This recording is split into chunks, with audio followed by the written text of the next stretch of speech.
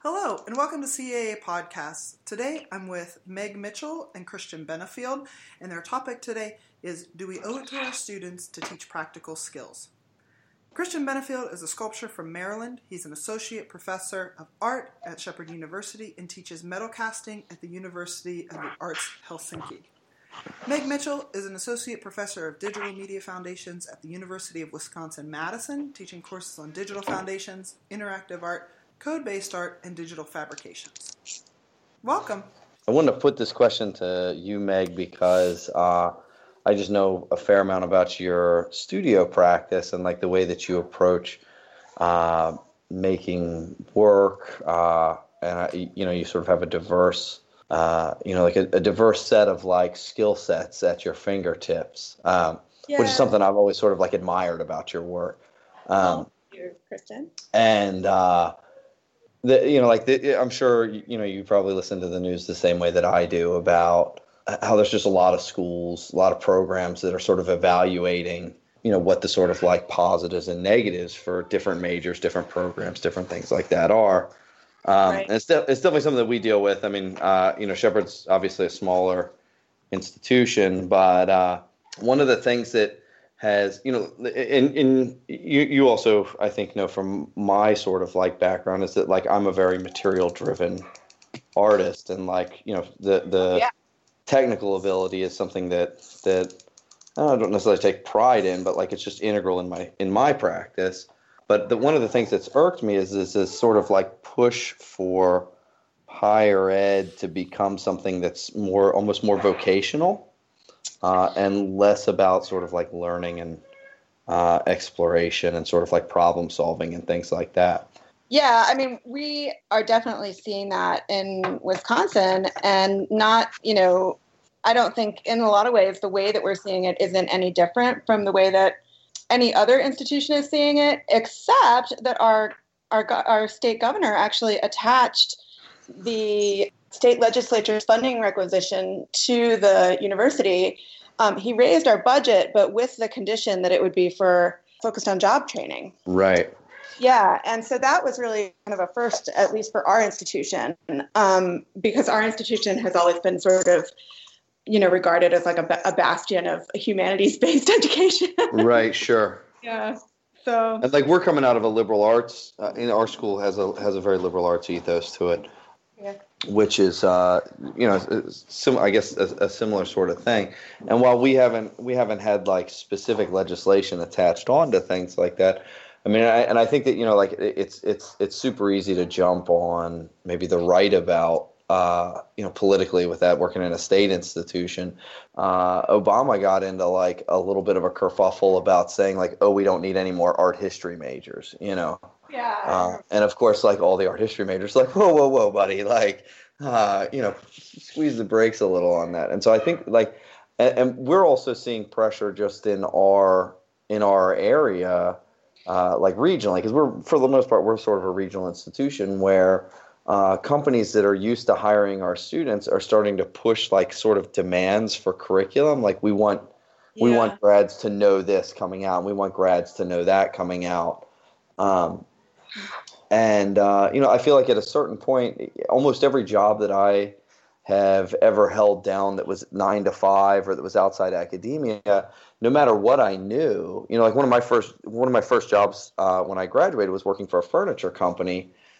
Mm-hmm. And, I had a substantial amount of experience in wood and metal work from my undergrad, but they still spent, 6 weeks training me to do things exactly the way they wanted them to be done, and like do finishing exactly the way they wanted things to be done. And that was, I feel like that's something that was assumed when you hire someone. I mean, anytime that I hire someone to work for me in the studio, I'm like, okay, here's the way I do it. Like, I don't really care. Like, I expect you to know how to weld, but like, this is my process and you need to learn it. And right. And so like, it seems like there's been kind of a shift towards putting that kind of like technical training onto the institution, whether it's software, process, like especially as digital fab has come out, or it has become more and more prevalent. Yeah, I mean, I think that's ironic though that people see digital fab as like gateway to a job. And it actually, I would say it actually has been for several of my students, but that's not why I'm teaching it. Right.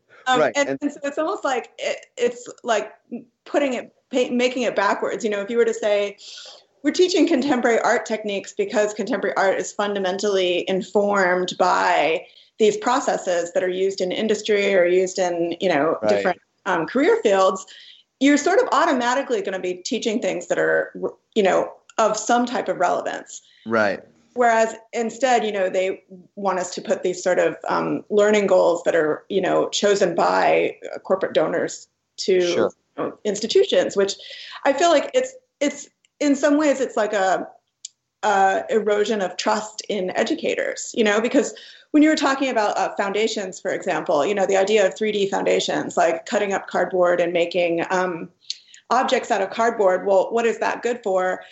Right. It's easy to take something like that and point at it and say that it's not a marketable job skill. But in actuality, it is the foundation of, prototyping, which is a totally marketable job skill. Right. And so I think that when I first looked at the question, to me, there were like two words that I was interested in kind of picking apart. What does this practical kind of thing mean? What does that even mean? And also the idea, do we owe it to our students? And I thought, wow, gosh, do we owe it to our students? Is that like, do we have a moral responsibility, or is it more like, do we have just a kind of general responsibility to be teaching materials and skills that are relevant to the contemporary world? Or I don't know the answers to that, but I feel like anytime I hear practical, I get a little bit suspicious. Sure. Because there's also the aspect of like, what is a practical skill from one gig to another, from one job to another, from one institution to another. I mean, I went originally from working in for a furniture company, building and finishing out furniture. And I took over a ceramic studio, like a nonprofit ceramic studio, and was all of a sudden running this institution that was like kind of sales driven, kind of nonprofit driven. Like it was this real sort of hybrid place. And like nothing that I had learned really in the furniture industry translated over to that second position, I mean, very little. Yeah, it was just a completely different environment, like totally different material, totally different like client base, totally different work environment. It was just, and so the idea, I think that like when we talk about practical skills, and the reason I use the word practical skills is because that's just a buzzword that I've heard about things. And I mean, I think that I think that higher ed has no shortage of buzzwords. I mean, my favorite one related to digital fab is makerspace. I can't stand that. I can't stand that term because it makes all of the things that go on, which in a lot of cases are pretty high end research, sound like kind of like tinkering, or like some kind of like misguided bumbling whatever. Yeah. Like the idea that all these sort of radically different types of spaces are getting kind of lumped together, Right. For me is sort of interesting. I guess one thing in terms of buzzwords, and it's a buzzword that I actually like, is the idea that something is transferable. And I think a lot with technology can be particularly susceptible, whether it's digital fab or just regular graphic software, to this idea that, there's an industry standard software package. And if you don't know this industry standard software package, you're somehow at a great liability in the workplace. And I would actually argue just the opposite, that if you are able to synthesize the sort of like meta, skills that you would get from learning multiple software packages, or multiple different ways of doing something, that actually is going to make you a more powerful and more adaptable, employee. And that, to me, that's one of the big things, that it's not like one thing to make you employable, right? Right. And I think that there's also something like I noticed that. So I teach digital fab as well at Shepherd, and we don't really have like a digital or a new media department. I think digital fab kind of exists as this sort of weird intermediary class where it's a mixture of students from all fields that are taking it. Certainly some people who are like 3D or material driven, but a lot of the students who are coming to us come from like graphic design or photography, who are interested in things like photogrammetry and just sort of the other ways that like physical output can be related to their work. And I notice a weird different, like I notice these weird sort of like correlations where students who come from a field that is very digitally oriented pick up the software really quickly. Like they're like, okay, great, I got this. This is easy. I understand how this works. Like if they're coming out of something like graphic design or even photography where they're using a lot of Adobe stuff, a lot of them pick up that interface, but tend to really fall short or really fall behind when you start applying what's on the screen to a material like plywood, or then like how that changes when you go over to like acrylic or plastics or like any of the 3D printed materials. Yeah. And that the materiality in like just that idea of materiality is different. And so like that transferability of skills, it's like in a given class there might be like 25% of the people that can like synthesize all of these skills from their other areas into this one thing, which is kind of a hybridization of all of it, and I should also say that we teach our digital fab very much from the approach of like industrial design, like object design. And a lot of that is to remove specifically to focus on the more kind of technical aspects of the process and removing out some of the sort of spookiness of like, conceptually sound work, when you're learning coding, material, new tools and software, everything else, just to get a wrench to look like a wrench is like, that's a big move for some people, I would say that we have a similar kind of focus, although I think that we try to actually use sometimes strategies that might, influence like for future creative development, like thinking about maybe working modularly, for example, right. And how that could. So it really depends so much on the student. And I would say that digital fabrication is in kind of a unique place, even in our university, because they do teach versions of it in multiple places around areas. Right. Yeah. And so, but I still get students who come from engineering and say, I wanted to do something because I wanted to do it, not because it was assignment driven or. That's really interesting because our digital fab is the only digital fab on our campus. We're a smaller school, obviously, but like we get a lot of engineering students who come in and take the class, and in the like feedback, like we give out of course like assessments and feedbacks at the end of the semester for all the classes, and like overwhelmingly the complaint from people outside of the art department is that the class is not vocational enough, that they were immediately intimidated, that instead of just being like, here's how to draw a chair, we were telling them like, design a chair. And that was just sort of, that they felt that was sort of untowardly biased against non-art students. I didn't see that criticism coming. I do now, and I mean, it's a consistent thing, like every semester it sort of comes. Yeah. But I also wonder, like at a certain point, like as an engineer, if you're working as an engineer, it would seem to me that some kind of like creative problem solving would be integral in that field, just like anything else. Yeah, I mean, well, or even like a design process, which I would actually think would be fairly important. But I think that I'm always a little bit suspicious of student evaluations, because they're grounded in maybe authentic experience, but they're not grounded in future knowledge, Right. Like, what's good for you, right? So yeah, I guess you have to weigh that out against no 8 a.m. classes, right? Right. So yeah, I feel like maybe that's something that I wouldn't worry about, because I mean my experience with students, particularly with technology courses, has been anything that stretches their sort of preconceived notions about what they're going to be doing is going to get some pushback. But I mean, I guess the practical skills issue. I mean, I think you and I both work in a field where maybe I'm not like actively trying to give my students practical skills, but it's like a side benefit that just kind of is generated from the types of processes that I wind up teaching. Right. But I think if I were mandated to do that, that would probably make me really mad. Sure.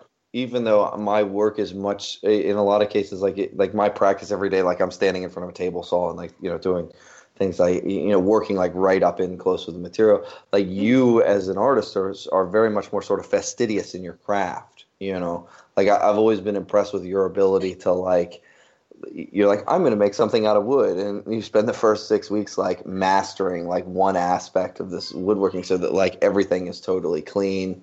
and done like exactly right and precisely.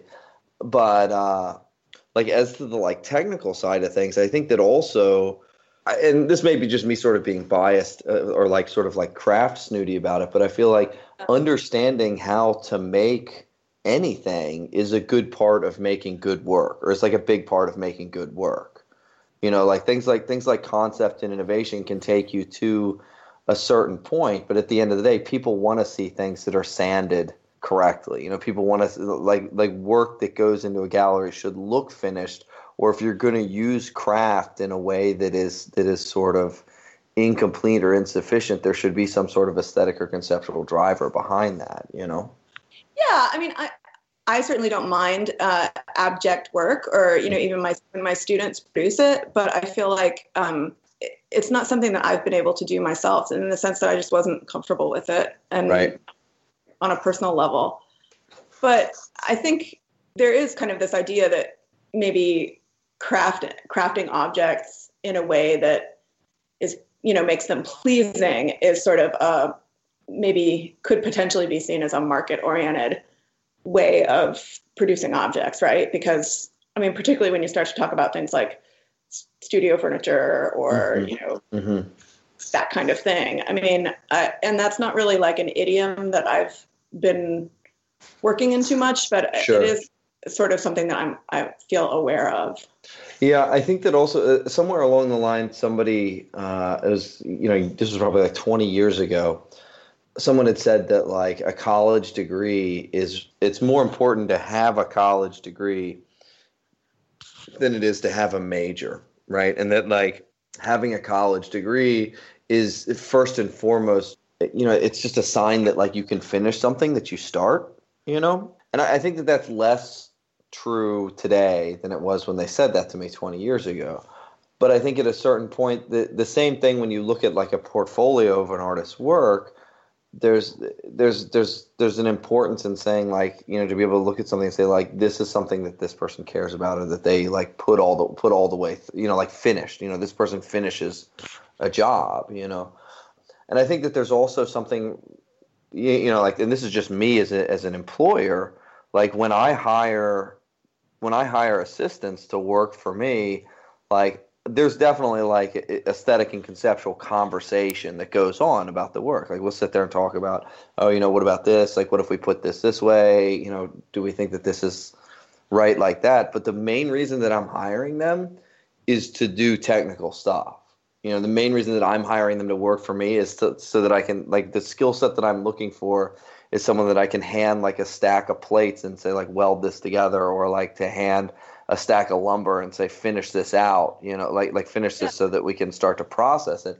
And the majority of the reason that I'm hiring these people at like an entry level, like out of school, is because that's what I'm interested in. I'm looking for someone that's competent, capable and competent. And I think that that's true with, a lot of the like references and things when I write letters of recommendation for students who are looking to go into graduate school, or I write letters, or like I speak to people who are potential employers or things like that. That's one of the first things that they want to know about is like, what can this person do? What kind of limitations might they have? Do you have any reservations about it? Which I think also like practice. One of the other pieces though that we might be leaving out of the puzzle is that when I sometimes talk to, employers giving references and stuff like that for my students, one of the things that I hear a lot more, especially for my students that have the technical skills that might be going off to do like software development or that kind of thing, will specifically ask about sort of people skills and communication skills. Right. I was just going to say writing is like as a practical skill, like the ability to write coherently is like such a hugely, and I don't know that it's overlooked anyway, but I think that there's also, you can communicate their ideas, which I think if you're, getting a bachelor's degree in communication arts or a sort of traditional art framework, computer science, any of those fields are fields where you are going to have to, have that experience where, you stand up and speak about your work and communicate your work to other people, work in groups, and all that sort of like those soft skills, I think that actually are in a lot of ways equally important, or to the technical skills. In terms of art careers, I feel like one of the things that I always ask the students, and I think they kind of like look at me a little funny, is like, which art world are you going to participate in? Right. Right. And then they look at me like, what are you talking about? Right. Art world. And I'm like, well, that within like, sub practices, there are different kind of combinations of those skills that are more or less germane to, maintaining an artistic career. Like if you're doing community-based practice, you probably should be fairly good at writing small grants. Right. Or like, and so I think that even just having that conversation with students where you can get them to the point where they are willing to commit to a field of practice in a way that, you can maybe then explain to them the necessity of certain skills based on their specific body of work. But I think this also gets back to your original statement of transferability. How can like the people that I find who survive are the people that can take community-based work and roll it over into, commercial work, or roll it over into academia, or roll it over into something else. Like the people who can take, who have like a baseline set of, for whatever principles, or baseline set of like ideas, and they're able to translate those ideas on basically like different levels of art speak, or put it in different contexts where it lands successfully every time. Yeah, I mean, that's definitely true. And that's something that, that's probably like phase 2, right? Right. Well, I would maybe tell them to like work on their home base and then, move outside from there. But so the other thing that you had said that was like an issue that you wanted to talk about was the idea of, do we owe it to our students? Oh, yeah. And so I think that, we've been ragging on about like skills and process and things or what's practical and what's not. And maybe we should just delve into that. And I think that gets back to that idea, like we were saying, about the sort of like cultural or political connotations of college, maybe, but specifically art school. I mean, like art school is the like American punching bag for poor decisions. You know what I'm saying? Like I disagree. I totally disagree with it.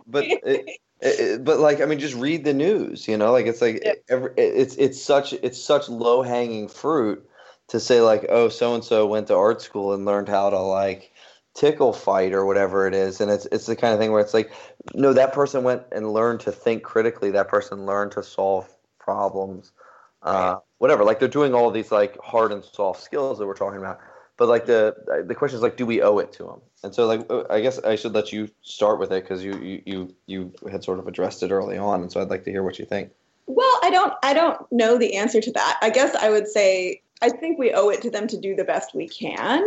I feel like, depending on how you define practical skills, I would question it actually.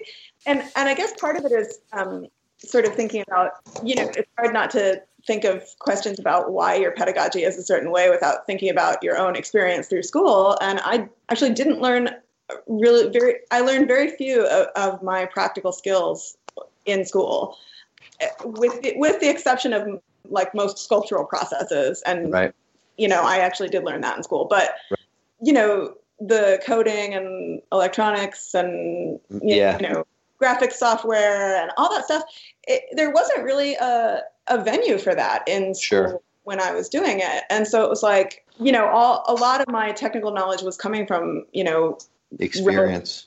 Or I would say relatively, crappy jobs, well, there's a reason why, people go back to school in their 20s or whatever. Right.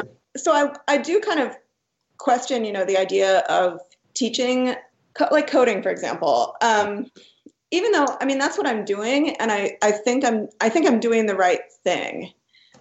So in other words, I think I'm doing the best I can for the students, but I combine it with, scholarly articles and a sort of critical framework, but it's just fundamentally different than the type of education that I got or that I would have even received in computer science courses. Sure. So, yeah, I don't know. It's just really, it's a tough question. So in relationship to like owing it to students or specifically with technical things. It's kind of, I think, and I've been sort of out of the like what's hot in academia game for a couple of years now, but it feels like that 10 years ago everybody and their brother was trying to hire someone who could do DFAB and could do could teach a class in processing and could teach in a class in Arduino, teach a class and all their crap, all this other like digital stuff, which is, like cool and it's definitely it's something that should be integrated into programs. But I think that something that I've kind of sort of anecdotally noticed as well is that like as that has gotten more popular in colleges, those processing things also have permeated down into secondary ed, like high schools and even middle schools. That is true. Where you have students who are taking shop class, and like when I was back in the dawn of time when I took shop class, it was like you were learning plastic injection molding and like how to rebuild an engine and like all this other like really sort of like just industrial things. And the programs even out where I live now, they're teaching kids learn AutoCAD and 3D printing and CNC and machining and stuff like that in 7th, 8th, 9th, 10th grade in their shop classes, in their IA, whether shop or industrial arts or whatever it is that they're calling it. And so I've started to notice that students who are coming to enroll in art school, they like have the option for these digital skills. Like it's already something that's presented to them early on. Right. And in some cases they're making the decision to work in like an analog thing. Like they've got, it's not like they're coming in and they're like, oh my God, 3D printing, what's that all about? It's this thing where it's like they've gotten a taste of that and they're choosing to like work with charcoal, or like they're choosing to like use hand tools or things like that, because I think it can be really actually kind of a powerful course for the student, because they come out with this sort of full package, right? I am sort of interested in where some of that stuff is going to go, although the tricky part about defining curriculum, at least, is that, if the wealthy neighborhoods in the Madison area, have all these courses, sure, right, and then the maybe more rural high schools don't, right? Then we can't sort of can't expect it. Put it all off on the high school, yeah. So right. But it is really. I mean, I love it when students come in with a little bit of experience. But the other thing that I really like is that when they do come in with that kind of experience, they're not struggling as much with the technical aspect of the assignments. But they also I have the opportunity to challenge them to think deeply about what they're doing, which I sort of feel like is what I would rather be doing anyway. Most definitely. And I mean, I think to a certain point that gets to the second, like that second related idea is that like you could, like the word that you owe someone something, right? Yeah. Like you could take a malicious spin on that and say like, oh man, I owe that guy a poke between the eyes or whatever, like whatever. But like really you only owe someone something that they want. You know what I'm saying? Mm-hmm. And so to an extent, I feel like part of that is like owing is you can't really owe someone to teach them practical skills if it's not something that they're interested in doing, And I think that to an extent, it's always going to be something that's a case by case basis. So no matter what, whether like U.S. News and World Reports, whatever comes back and says that like this is this return on investment and this is that return on investment, that's also all based on like. It's taking a sum of information and applying it with like kind of a broad brush. Whereas like, like when they come and say like, oh, this many art students are actually graduating and working in their field. Well, like what's working in your field, In art, I think that's particularly difficult to define. I know it is. And so like, I always think that's, so I mean like another kind of sort of weird example. Another kind of weird anecdotal example is I have a colleague who, MFA sculpture and works in movie industry, works for movie industry doing like props and sets, right? Yeah. And I was talking to her one day and she was like, I have to make 100,000 flounder in 2 weeks. It's like something, like she had to make 100,000 fish, like flounder fish. like 2 or 3 weeks, and we were just talking. We were going, we're just sort of going through like what would be the best process, like mold making and how, like that sort of thing. And it's like she's well paid for what she knows how to do. She's not working in the field of sculpture really, but she's applying a lot of the skill set that she has to it. But that's such a it was just such a weird thing to be asked to do. Like I just imagine like my brother is a nurse and my sister works in sort of accounting, but like do they ever get requests like that? Like they come into work like, hey, we need 100,000 flounder by the end of the week, I had a job working for a product photographer where once we had to photograph 1,000 Shell toilet seats. Sure. As you do. Right. And that's in the brochure. That's when they give the high school students the open house, they're bringing them in. They're like, "Well, someday you could make 100,000 fish." Like, oh man, it's getting cynical now. But yeah, I think this idea of like what we owe and what we don't. I mean, I think that there's always going to be a place to ply your trade. It's just the context in which you apply it, Yeah. And so whether you're looking at soft skills and communication and writing and things like that, or whether you're looking at being able to do something technical or like physical with your hands, or your ability to like understand materiality and things like that, I think, like you were saying, like we owe it to the students maybe to challenge them to apply themselves to their chosen course, maybe. Yeah. But I think that there's also something where, like, in order to do that, we have to provide that opportunity. Yeah. I mean, I think that that's the sort of, the reason that this is an issue really at all is because the economy is making it difficult for people entering the workforce, and I think that that's just kind of an unfortunate fact of the present time. But sure. I do think that if we can inculcate our students with some kind of resiliency and the creativity to apply their trade where they may not have originally thought that it would fit, I think that that's a big piece of that puzzle. Because I think you have to be, and I don't mean in a cynical way, creative. Sure.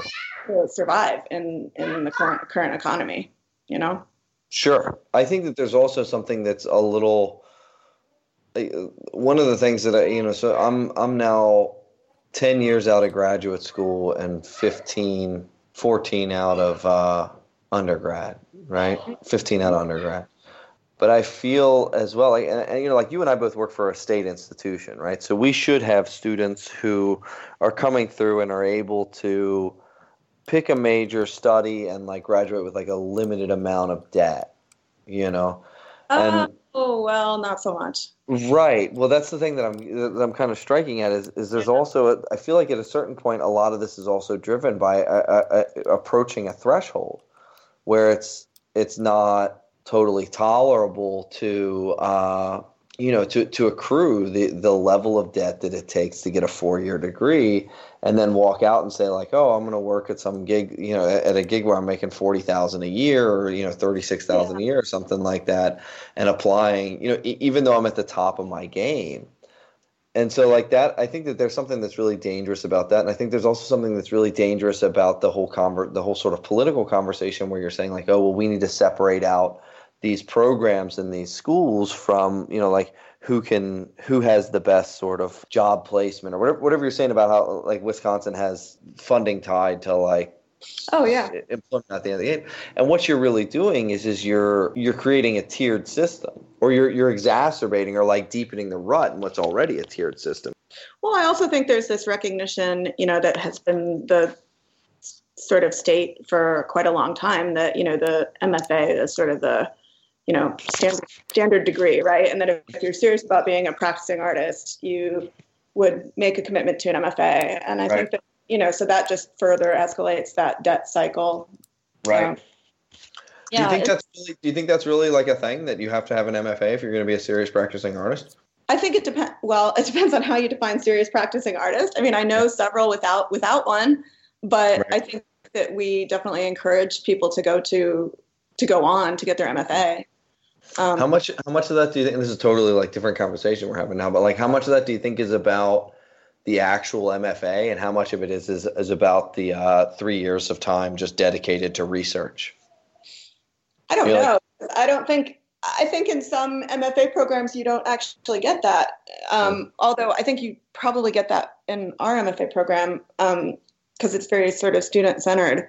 But I think it's about the credential actually more than it is about I think the experience is definitely part of it too. But I think that on a really cynical level, it's probably, about as much about just getting that paper stamped. The credential, yeah. Right. I always think that's an interesting thing because like almost nobody has people have always asked for my transcripts, but no one has ever asked to see my degree. And it's not just at Shepherd. Like I've worked at a number of different schools in the United States and abroad, and for different companies and things like that. And the most people wanted to see was transcripts. And like I'm not lying about having an MFA or anything. Maybe they just believe me when I go in there.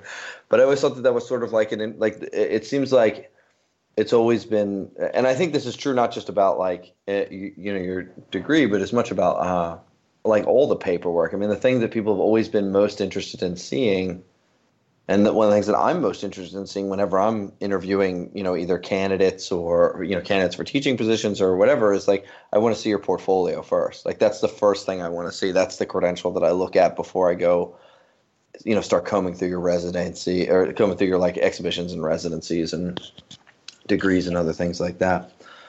I do feel like it's really tough.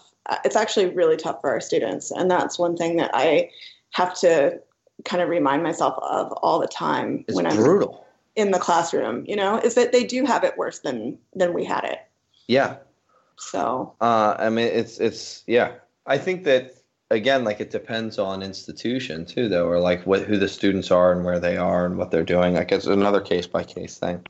I think we've mostly been talking about undergraduate students, and I'm not in a place to really talk about graduate students because we don't have a program. But I'm curious, again, that idea, like if we go back to that idea about practical skills, if the MFA is a credential, like if the degree is a credential, like what is the skill that's learned in an MFA that makes it credential? Like, is it just that you are willing to set aside a period of time and a dollar amount to do it, or is there, like, what are the practical skills that we're dealing with? I don't think that that's an appropriate metric for a graduate program. I mean, like, sure, you could say that many of the graduate students that I work with gain practical skills, but again, that's not like the goal of the program in any way. That's like a bonus benefit. And I sort of feel like, yeah, it's just, as far as I'm concerned, the MFA is solely about creating a focused body of work.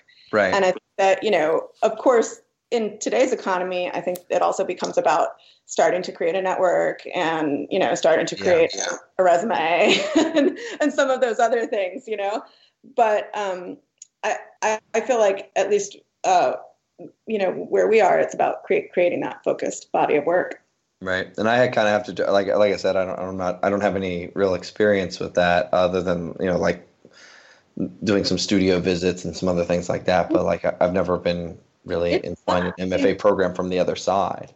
Yeah. I like working with graduate students. It's, I think in terms of career placement, I probably work with them the most intensively. Mm-hmm. Because many of them are going out on the market for teaching jobs or for other types of jobs. And so that's a conversation that I try to start with them from day one, first year, not in a way to sort of like put them under any pressure or anything like that, but more just to sort of find out where their own kind of internal focus is. Do you find that the bulk of the students who are looking for an MFA are specifically seeking a position in academia, or are there people who are in there specifically because you said they wanted to be taken seriously as an artist? I would say like half to 2/3 are going after a teaching job, and then that drops as they get teaching experience. Sure. Yeah, I've talked to other like people. doing this, you know. Yeah. But yeah, I think coming in, it's like a half to 2/3, and then I think everybody wants to, make better work. Well, that's So cool, man. I don't know what else. Have we I missed think anything? I think we could probably wrap it up. It seems like we kind of went around and back again. Cool. Well, that's good. I really appreciate talking about it. It's always pleasant to talk to you because you're very smart. Thanks. So are you.